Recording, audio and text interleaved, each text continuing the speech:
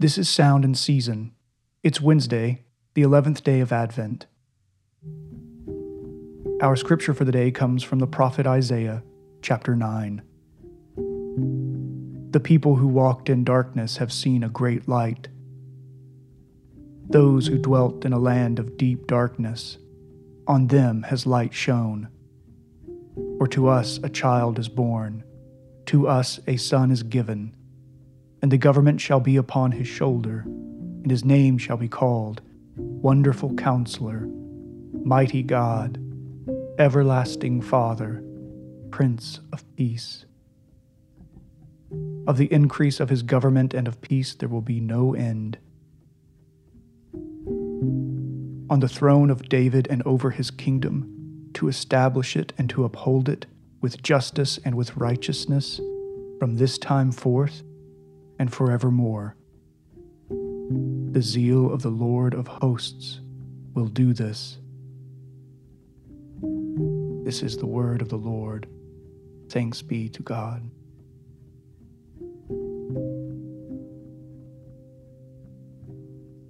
It doesn't take long sitting in a dimly lit room for your eyes to adjust to the darkness. In time, you start to see again, if only a small amount. Though it might be enough to get by, it isn't truly seeing. It is not seeing things as they actually are. The prophet Isaiah is saying that God's people have lived in darkness for a long time. This darkness began when sin and death first entered into God's good creation. But Isaiah says that the darkness will not have the final word. Even though we have adjusted to living in the darkness, Isaiah says that one day there will be a light that will rend the heavens and tear through the darkness. This light will illuminate everything around the people of God, and they will see truth as it really is, and how things will be forever. In short, Isaiah says the light will chase the night away, once and for all. And for anyone who knows what it's like to live in a place of deep darkness, who knows suffering, sorrow, and pain, then these words of Isaiah are truly good news. And of all things, this good news is about a child. Isaiah says that a child will be given. But by whom? And given to whom?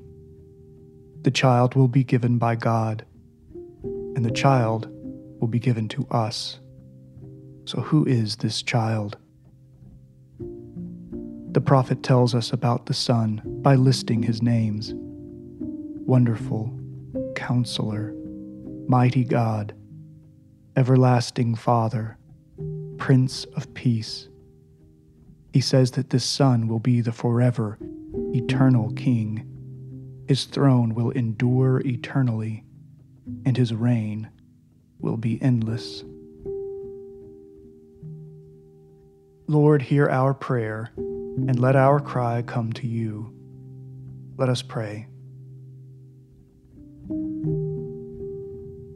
Triune God, according to your perfect will, you have come to us in our deep darkness and shone the light of life into our sinful hearts of stone. Though we have walked in darkness, we have seen a great light shining in the face of our Lord Jesus Christ. In him, the fullness of God was pleased to dwell, yet it was the will of the Father to crush him, and it was the love of the Father that raised him. And now, seated in the heavenly, our great high priest intercedes for us at this very hour.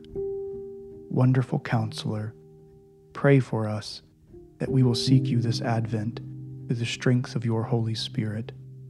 Grant us, mighty God, a hunger for your word and presence. Everlasting Father, aid us in maturing in Christ our King. Prince of Peace, bring your shalom to our city, our homes, and our hearts. Ready us this Advent for the coming of Emmanuel, God with us. Teach our hearts to know the joy of our salvation and to pray with expectant hearts. O come, Emmanuel. We pray these petitions in the name of our eternal King, the light who has come and will come again, Jesus Christ our Lord. O God, make speed to save us. O Lord, make haste to help us. Glory to the Father, and to the Son, and to the Holy Spirit, as it was in the beginning, is now, and will be forever. Amen.